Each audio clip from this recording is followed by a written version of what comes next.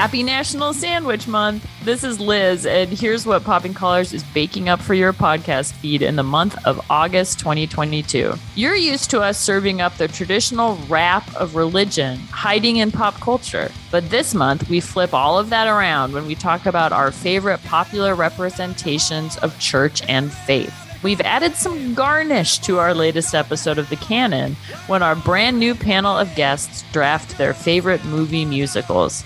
Going on 30 comes with an extra slice of cheese this month when Betsy and Greg look back at the melodramatic classic, The Prince of Tides. Greg is looking back on his Camino de Santiago journey with special guest Ryan Parker on this month's Sacred Six. The two of them chew on the physically hardest crust of the Camino Trail when they talk about the region of Basque Country and Navarre. Finally, the Popping Collars Book Club is back this month as Ricardo and I grill the latest books we've been reading.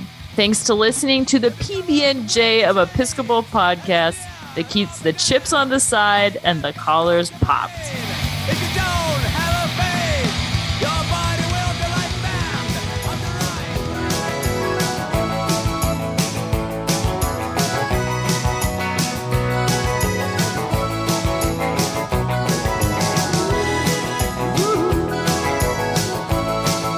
Welcome back to the Sacred Six. Sometimes an item in pop culture is just too big for one podcast episode. That's where this show steps in.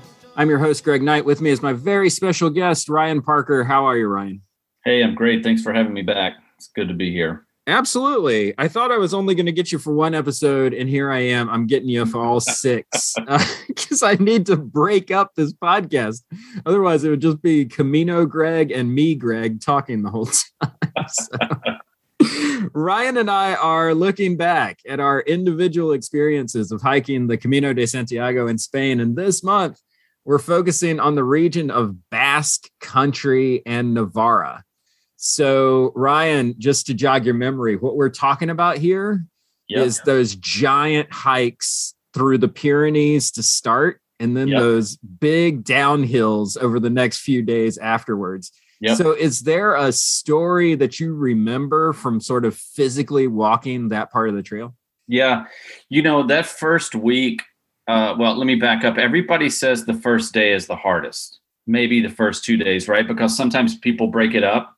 They walk very short distance from Saint-Jean to this town always escapes me, but it's only like a couple miles away. And there's, an albergue that you can stay in.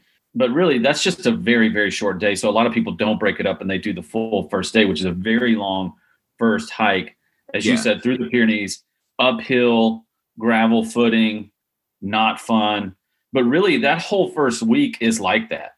You know, it's getting to Pamplona. You really don't start to kind of settle out in the walk, at least in my memory, that the walking became a little bit more comfortable around Pamplona, I think, or is it Logroño? Either way, it felt like the first week for us was very difficult because of the terrain.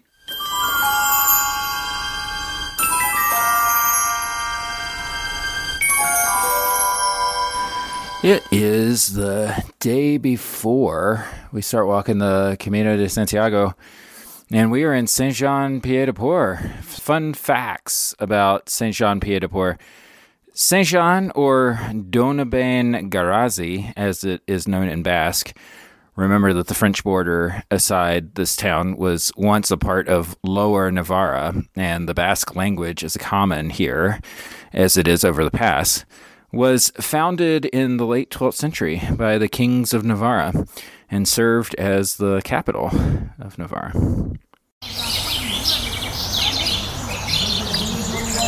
Okay, so the best place to begin is here at Saint-Jean-Pied-de-Port. Which starts the actual Camino Frances.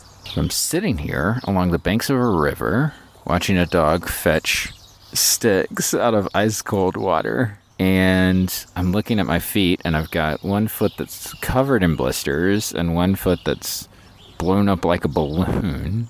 And I wonder how I got here. A week ago, I was leading a group of teenagers from my church on the Camino Inglés, which is a different route into Santiago de Compostela, a route that only takes about 6 days, but has already taken a toll on my poor little feet. So I'll be starting this big old Camino experience with you guys, not at 100%. And here's the problem. Tomorrow, when we start, it's going to be the hardest day of the entire trip. So am I going to make it? I guess we'll find out. I will say this. When we were driving over here, I had this sort of melancholy feeling where I was like, I really want to do this, but maybe I don't. I think that's kind of, I don't know, that's probably a little normal. Like, there's the idea of the Camino, and I think that I'm pretty well versed in that at this point. I know all the stories, I know all the legends, I know all the guidebook stuff, but then there's the actual doing of the Camino. And that's the part that I'm a little less sure of. In the meantime, just taking in the beauty of this very cool, very French medieval town at the base of the mountain.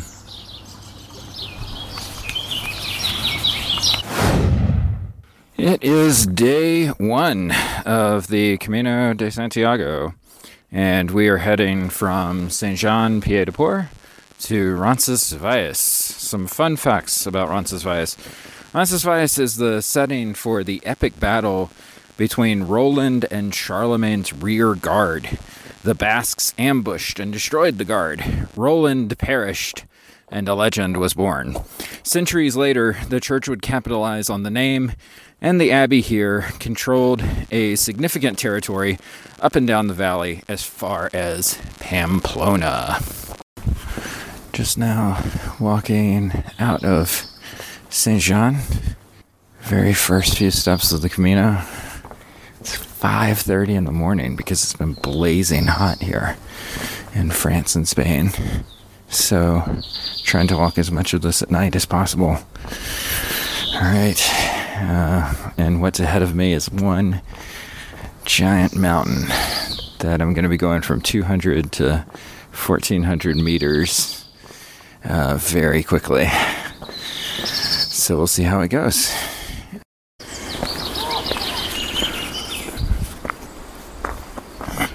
Oh, man, okay.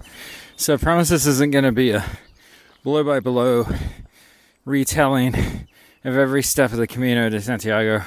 That's going to take way too long. But just let me tell you, I just climbed a mountain, you guys. If you take the Napoleonic route out of Saint-Jean and you climb up over the Pyrenees, get ready. Your lungs are going to be burning by the time you reach the first stop. It's quite the climb, but I gotta tell you, I'm looking out at these baby mountains surrounding me, and it is gorgeous. So totally worth it, but totally difficult. It is day 2 of the Camino de Santiago, and we are walking from Roncesvalles to Zubiri. Fun facts about Zubiri. The name Zubiri comes from the Basque word for both bridge and pueblo. And the bridge they spoke about is the one over the river Arga, known as the Puente de la Rabia. The bridge itself was thought to cure rabies and hydrophobia in animals. And rituals of crossing the bridge with them or circling its base a number of times were all that it took to work miracles. These miracles were later Christianized and attributed to Santa Quiteria. We made it over all those amazing Pyrenees mountain ranges from Saint-Jean to Roncesvalles. Okay, so fun fact and quick pro tip. The Spanish consider the start of the Camino de Santiago as Roncesvalles, right? It's this town just on the border of France. I think Saint-Jean is the starting point because it's like the hub of like a bunch of different walks that all come together there. And so the Camino kind of got pushed back to that part. I gotta tell you, if it were up to me, I'm just starting Roncesvalles, you guys. Like, that's a crazy walk that we just did yesterday. My body's feeling it. It's up a mountain, it's down a mountain, and it's everything in between. So if I had it to do over again, probably just skip that first day. It's funny, I'm just kind of focused on all the physical stuff right now, and haven't really gotten into sort of the mental, spiritual stuff. Just trying to get into the rhythm of what it's like to be on the Camino. But I slept okay in the dorm last night, and so I'm looking forward to what's coming up.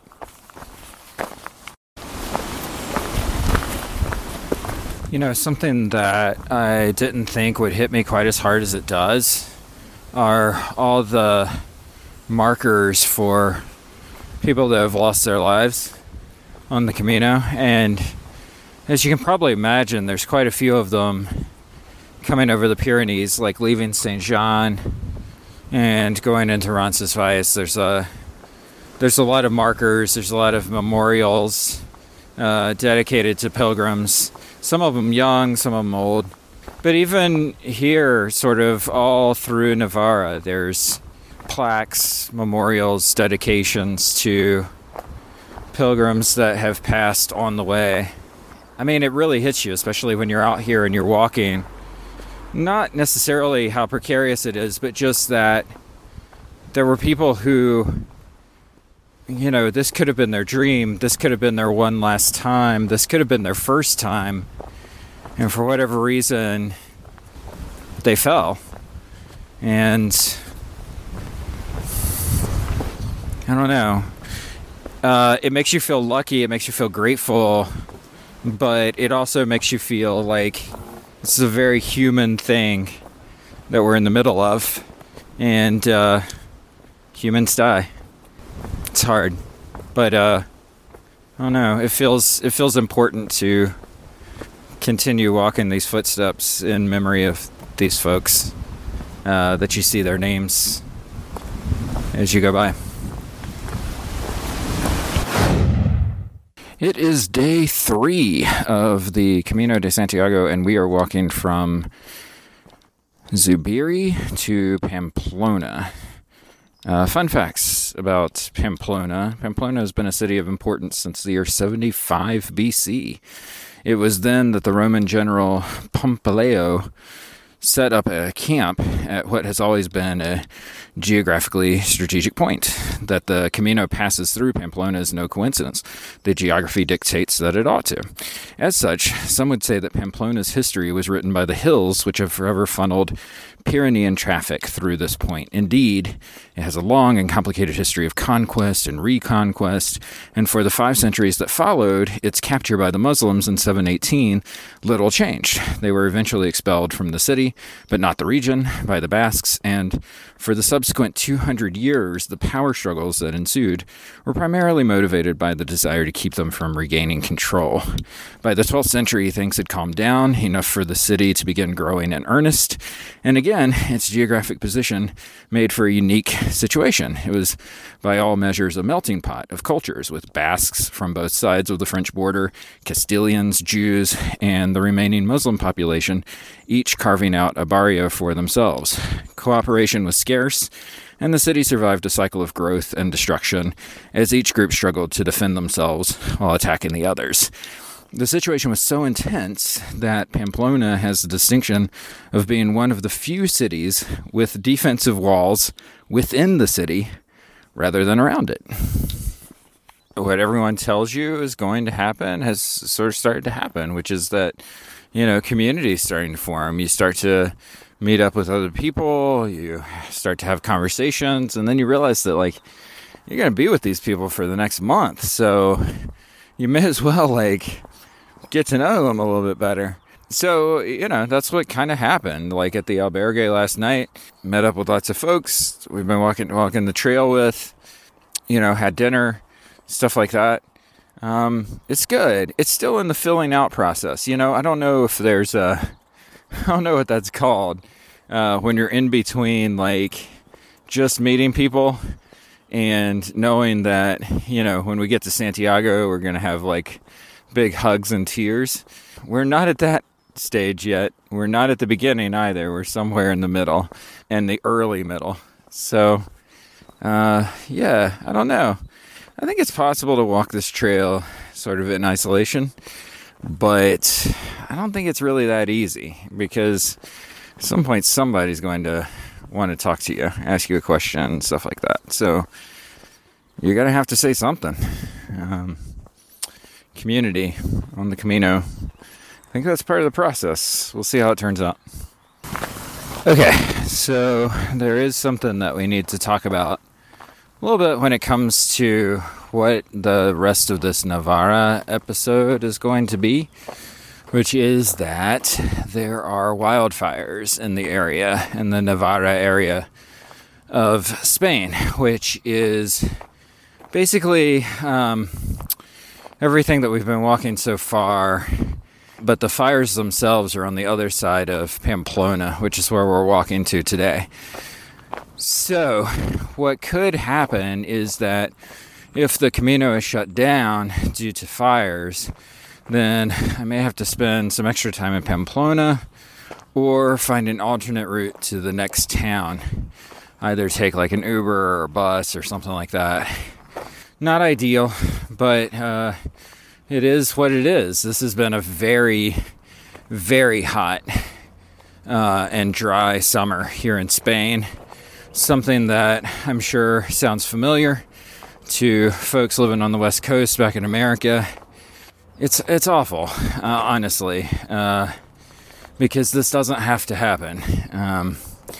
We've basically created nightmare scenarios every summer and winter for ourselves weather-wise. And unfortunately, it's likely that our great-grandchildren are going to have to suffer the extreme brunt of it, whatever that looks like. So I'll keep you posted as we go along, but should the fires interrupt the trip, then that's what my Camino is. So we'll just have to see how it goes. So just at the suburbs outside of Pamplona, and already like huge crowds, lots of cars. It's weird being back in the city again. It's been a long time since I was in the city. Santiago was the last time. As a pilgrim, peregrino, right, in Spanish, like at no point have I ever felt more like a stranger kind of walking through city streets than now. Your backpack draws a lot of eyes. The fact that you look American, I think, draws a lot of eyes. And so you just kind of feel like you stand out a little bit as you walk through towns. In a way that, the rural towns are a little more ho-hum about your presence. I think, when you show up in the middle of a city, you become a bit of a curiosity. So, yeah, stranger in a strange land. That's what we're doing here.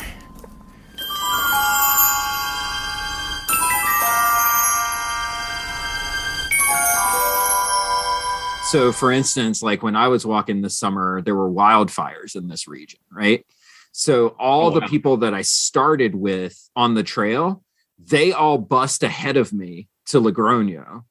And I was like you, I was like, wait, but I've got to walk these days. Like if I don't walk to Puente Lorena, then did I actually do the Camino? You know what I'm saying? And so it was like, it became like this big sort of choose your own adventure moment where it's like, okay, so I can either keep walking and, I'll be by myself and, all the people that I started this journey with are going to be ahead of me, or I can bus ahead and I'll always think to myself, what if, like, how, I'll always think like I missed those days. Would that have affected how I thought about this? Yeah. I want to come back to this idea of what constitutes pilgrimage. Yeah. On the last section. So I'm sorry if we're spoiling anything, but I want to come back to this in a moment. Did you do a lot of planning for your Camino? Did you like read up on it, study about it, all of that stuff? I think I had mentioned to you in the previous recording that we did before you left, having worked on that film, I'll Push You. Mm-hmm. That was a huge influence on us. I mean, we read a few blog posts and a few tips, all the articles that are like what to take and how to pack and all that kind of stuff. But we didn't really delve super deep into like the history of it or kind of the spirituality of it, because we thought, as maybe selfish as this sounds, I don't know, we thought like we want to have our own experience. Like, I don't want to read too much about other people's experience of it.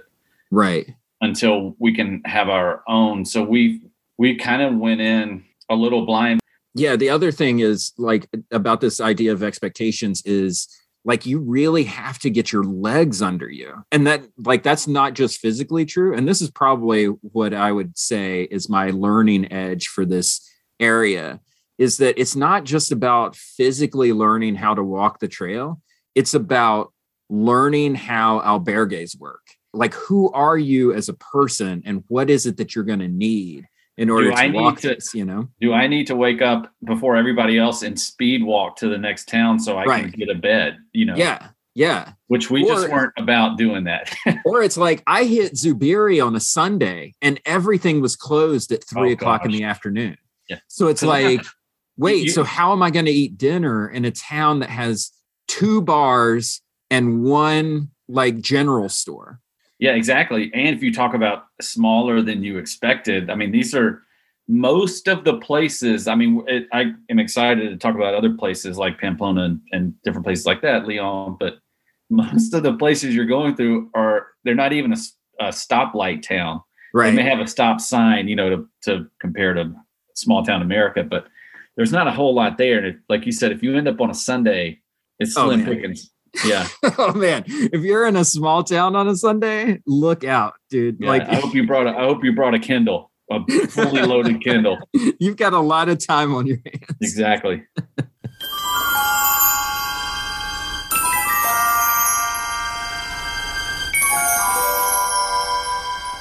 It is day 4, and we are walking, maybe, from Pamplona to Puente La Reina.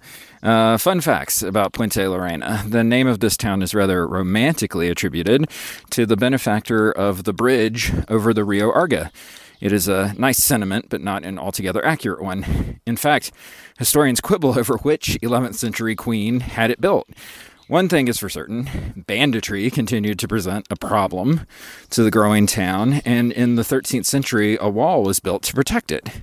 It was rectilinear in shape and was not much bigger than the current town, and little remains.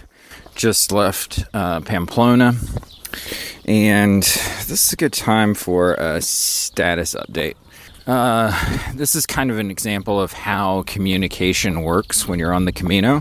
I can only imagine what it was like when COVID hit and they were scrambling to get pilgrims off of the trail as quickly as possible. But as I said in a previous update, I'm in the Navarra region of Spain right now, and there are fires in this region right now.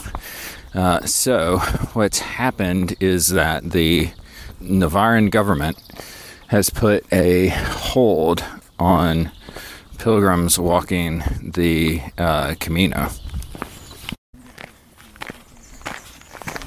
Okay, sorry. So I got interrupted mid-update. What was I talking about? Communication on the Camino and fires. All right. So we started today with very little information about what it was that we were supposed to be doing and what it is that we were going to do.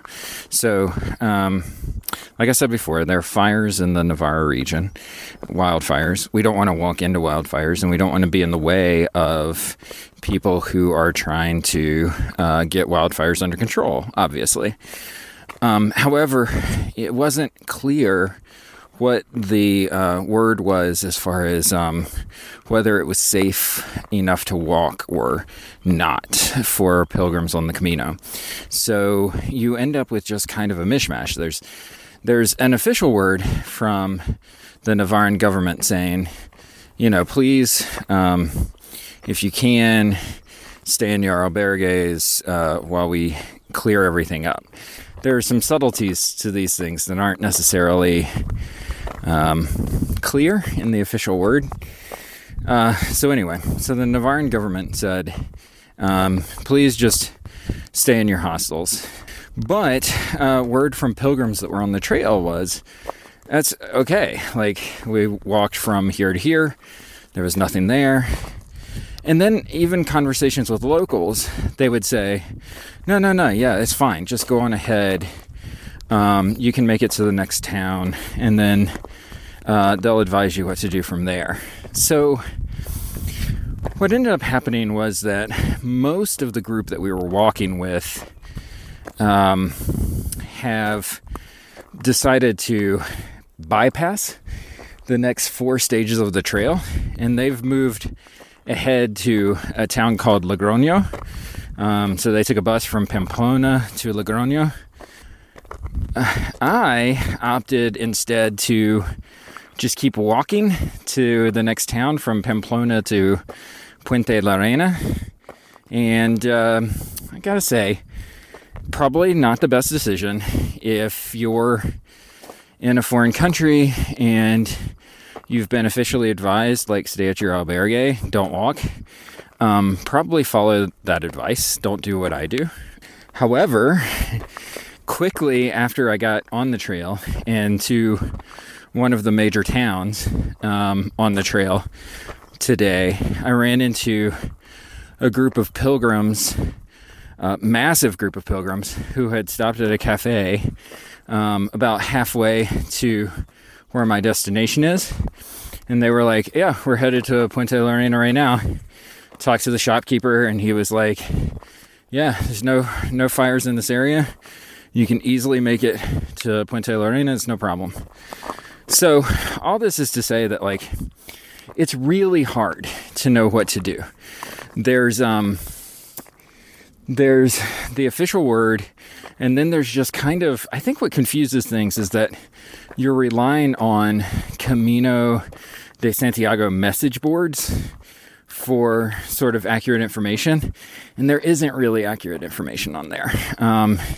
It's just a lot of people who are probably at home in their countries just kind of offering up advice and then talking about, like, wildfires from 2017 and talking about eucalyptus groves in Galicia. I mean, it's one of those things where it's like, kind of like social media in general right now. There's just too much information and it's hard to know what to do because there's just too many pieces of information kind of floating around. So I opted to walk. Probably shouldn't have. In the end, it's gorgeous, and I'm going to stay on schedule, and we'll make it to the next destination.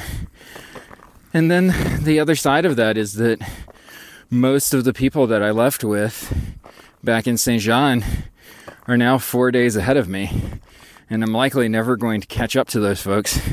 And so all that conversation that I had about community before, I mean, it was here, and it was in the burgeoning stages, and I was going to introduce you guys to, like, all the folks that I've met so far, and now they're all gone, and I'm back alone again, waiting to meet a new community of Camino folks. So I gotta tell you, that loss just kind of hit me hard this morning, and just kind of processing it right now as I climb to the top of yet another mountain. So we'll see what's on the other side. I'll keep you posted as far as the fires go. But it looks like things are clearing up, and we're going to get this whole Camino in.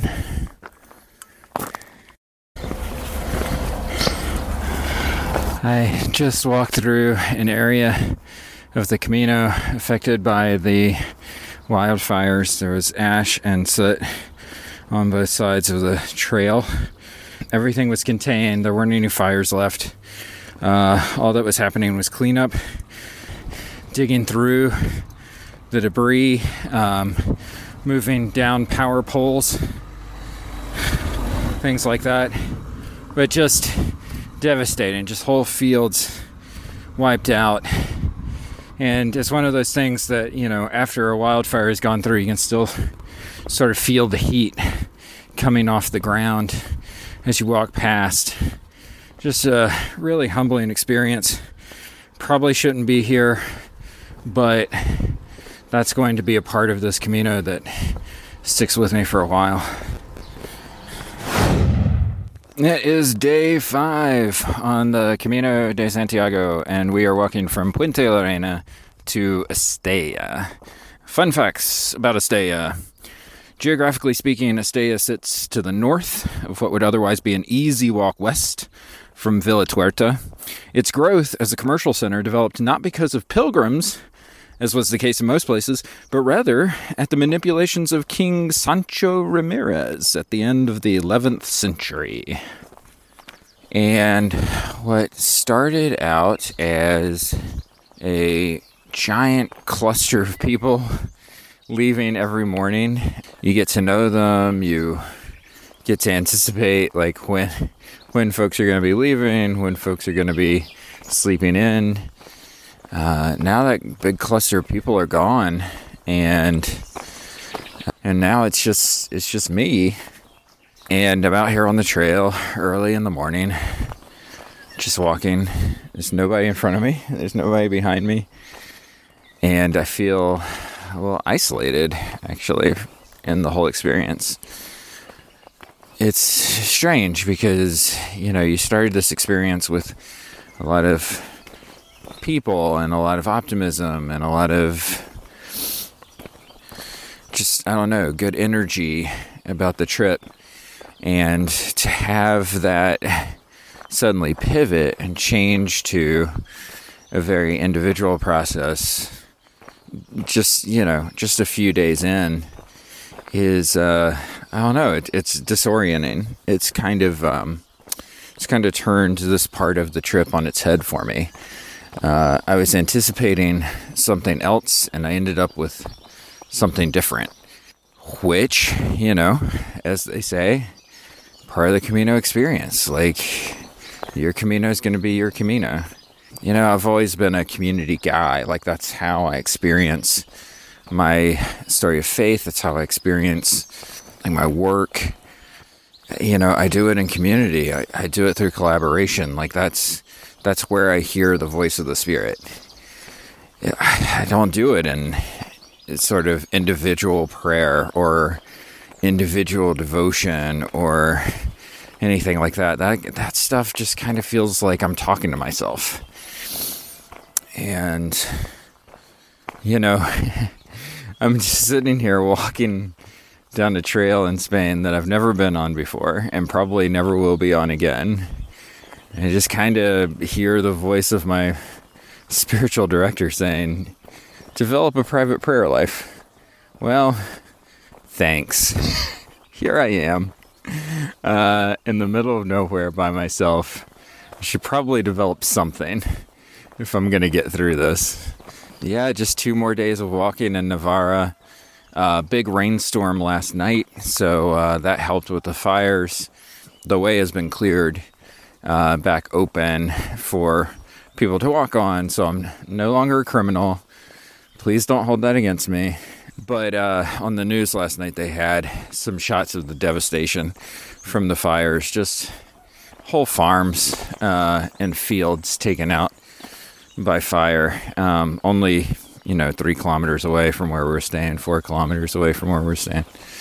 So, really humbling experience. And I feel for the people here and continue to hold them in my prayers.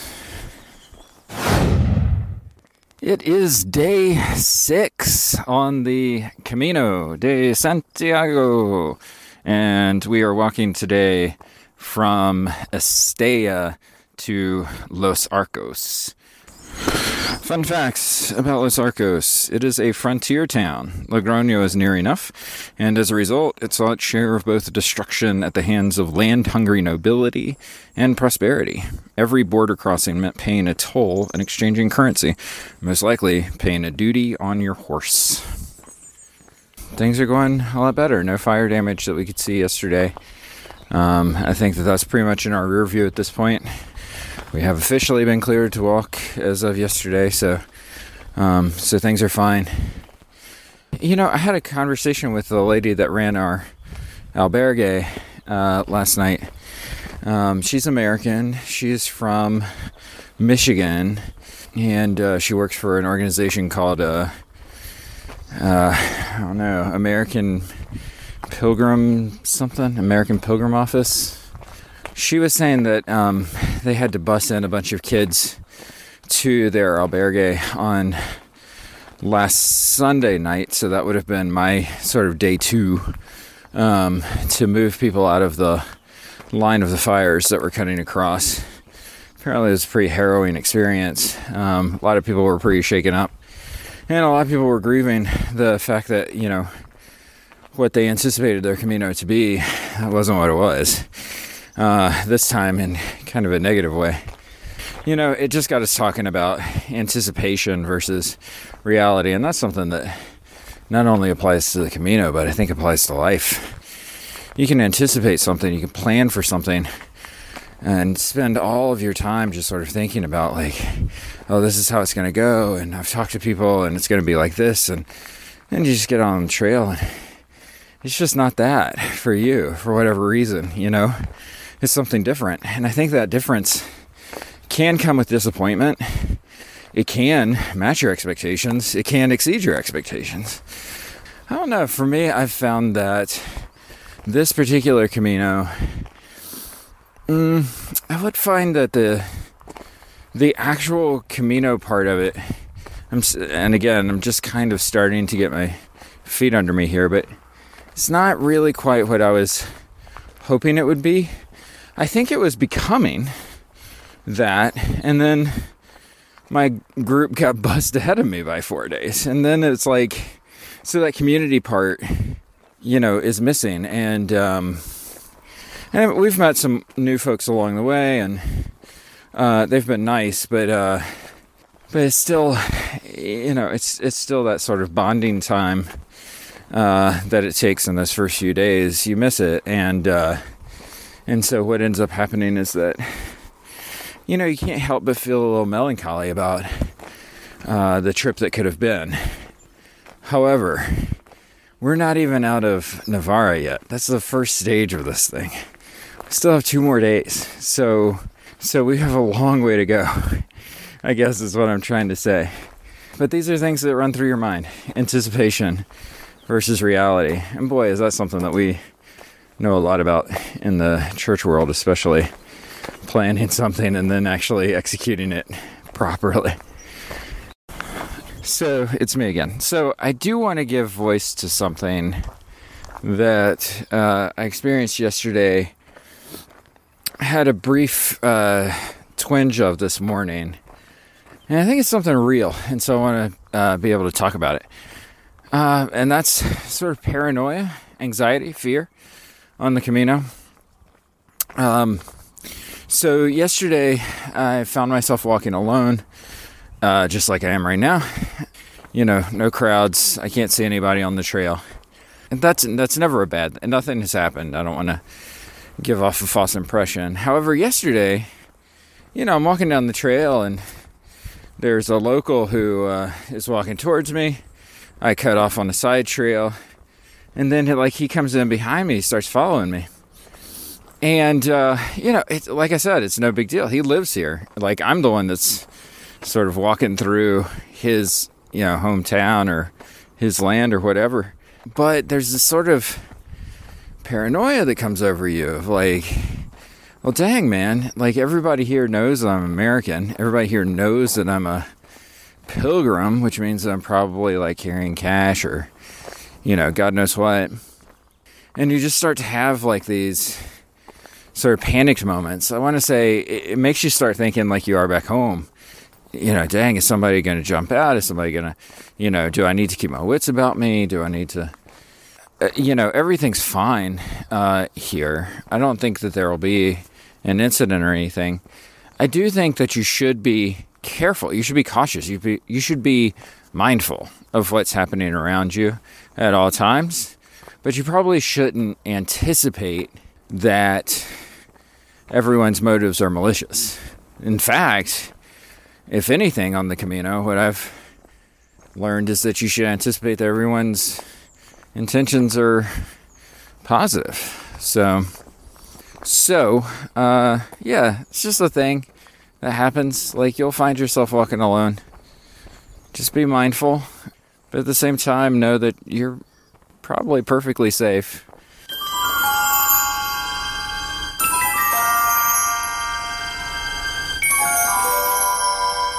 So yeah, I mean, there is like this whole sense of whatever it is that you think your Camino is going into it, and you can do all the research in the world, it's going to be what it's going to be. And I think that's probably what I took away from that first week is like the faster you can come to terms with what your Camino actually is, the more enjoyment you're going to get out of the experience. Yeah, exactly. Yeah.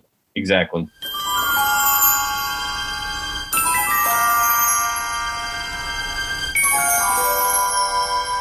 It is day 7 on the Camino de Santiago, and we are walking today from Los Arcos to Logroño.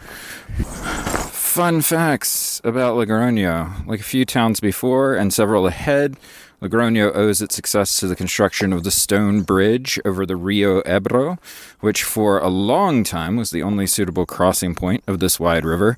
As such, it was able to command a toll to which pilgrims were subjected. Unfortunately, very few of its medieval monuments have survived, nearly all of them destroyed. Logroño, in fact, given its position both along the Ebro and on the frontier, is one of the most battled-for cities in the north of Spain. In 1092, it was destroyed by El Cid, which means this will be the last day that we're in Basque Country and Navarra. Quick couple of updates. One is, hey, last night we ran into some of the pilgrims that we started with on this trip. Asked them what their strategy was to sort of circumvent the fires, and they all sort of said the same story, which was that they stayed in Pamplona for 2 days and then took a bus ahead, basically skipping 2 stages by bus and then starting again on time. So, yeah, that could have been an option for us had we not sort of just kept walking. That would have been something we could have done. But it was good to see some familiar faces. New faces are starting to become more familiar as we go along. And I don't know. I don't want to jinx it, because the last time I talked about sort of my hopefulness for community building, everything fell apart. So let's just say I remain cautiously optimistic that we'll end up with a community here before too long. Quick thought that I had a weird dream last night. Okay, here was the dream. I dreamt that I had to fly home today, that I needed to get back to work because it was Easter week at work, and I had responsibilities at the church that I needed to see through, and so I was like, oh dang, well, I'll have to fly back from Spain, go back home, work Easter weekend, that'll be fine, and then I'll fly back to Spain.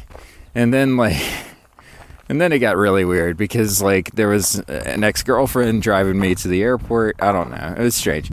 But at some point on my way to the airport, I realized, wait.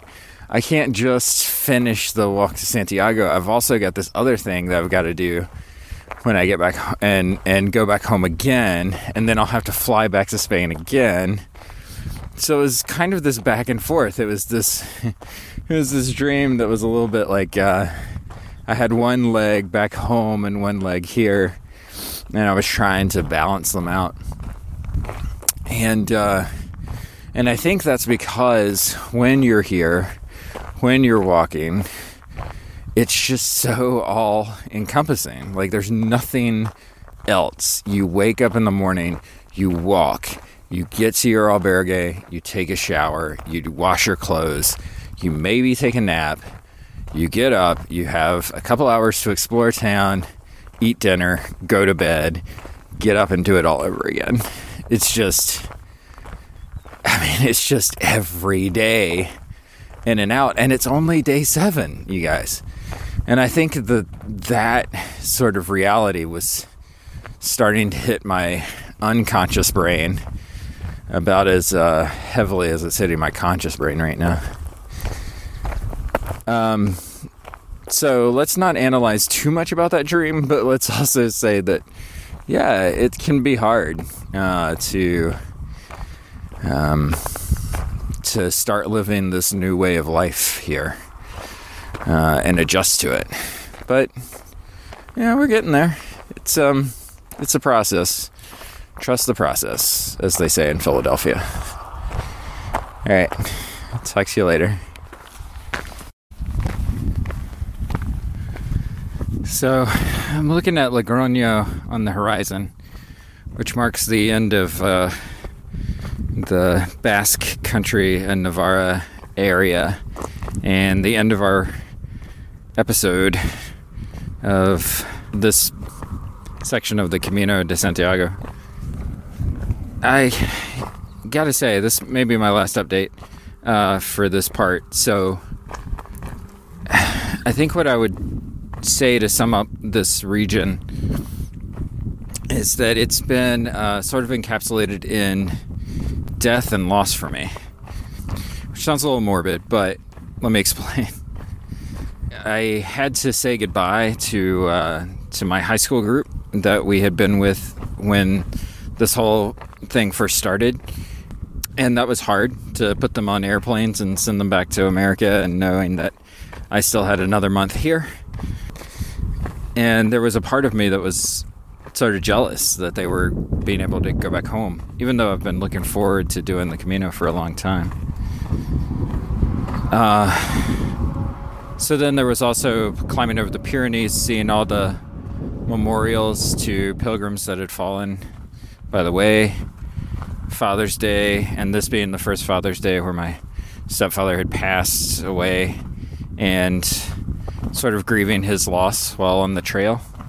And then there was the fires and the loss of the sort of Camino family that we were building up, and the anticipation that we may lose days on the trail to the wildfires in Navarra. Not to mention just the loss for farmers and threats to people's lives in the area. I was leaving Los Arcos today, and there was a graveyard outside of town, and above the graveyard were written the words, I once was what you are, soon you will be what I am. And that, again, that kind of sounds a little morbid, right? This kind of like inevitability of death and what awaits us. However, you know, I've been turning that phrase over in my head all day, and there's a part of me that wishes that the future Greg that arrives in Santiago could come back to the Greg that's walking right now and say, I was what you are now. Soon you will be what I am. Because there's hope. There's hope. And so, yeah, so my Navarra experience has been sort of a death to my old way of life and the comforts and all of the stuff that I had, and an embracing of this new trail life and a hope for what tomorrow will bring, and a hope that at the end of all of this, that whoever I was, I'll be resurrected as something new at the end. See you on the trail. Buen camino.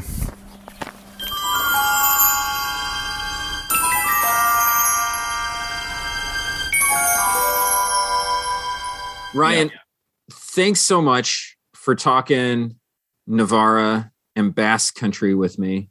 We didn't even talk about food.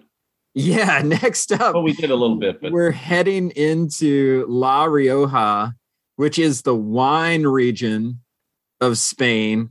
We're going to be talking about food next time. It's going to be fun. Yeah. Can't wait. We will see you then. Now, here it is, your Camino moment of Zen.